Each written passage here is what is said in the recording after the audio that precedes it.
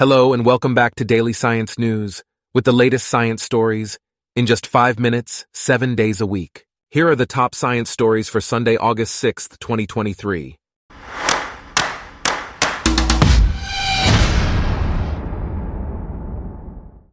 Today's episode is brought to you by Blogcast, your personalized audio feed, available on iPhone and Android. First off, elephant corridors are crucial pathways that allow elephants to move between different habitats. However, these corridors often intersect with human settlements, leading to conflicts. To address this issue, EcoExist, an organization working in villages near elephant habitats, is promoting coexistence.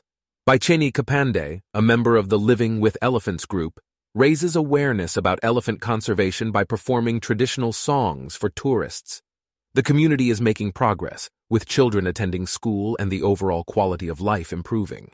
However, the challenge of balancing human needs with elephant conservation remains.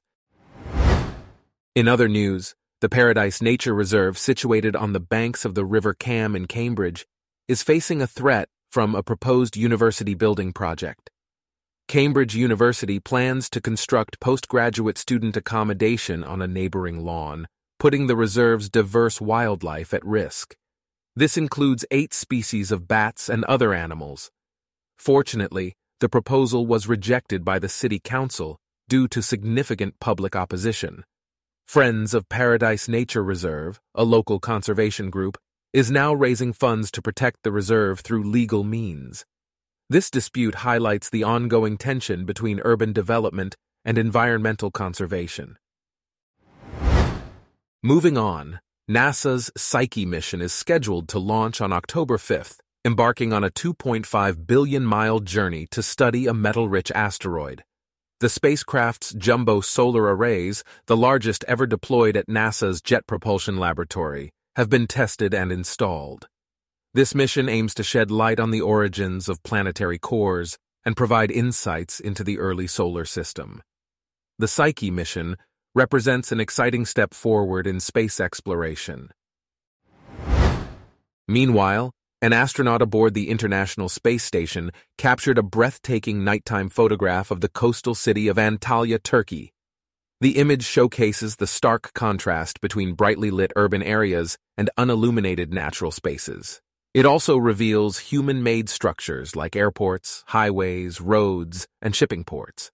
The ISS supports this type of photography to study light pollution and urbanization, providing valuable insights into the impact of human activity on the environment.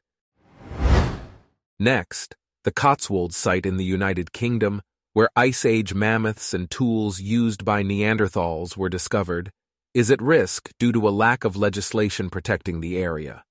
Archaeologists from Dig Ventures, who coordinated the excavation and research, are now barred from returning to the site. Concerned experts are calling for changes to the law to prevent the loss of crucial evidence.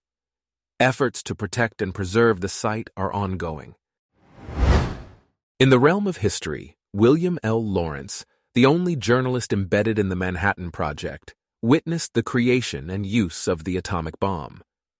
His role during this historic period is the subject of the film Oppenheimer.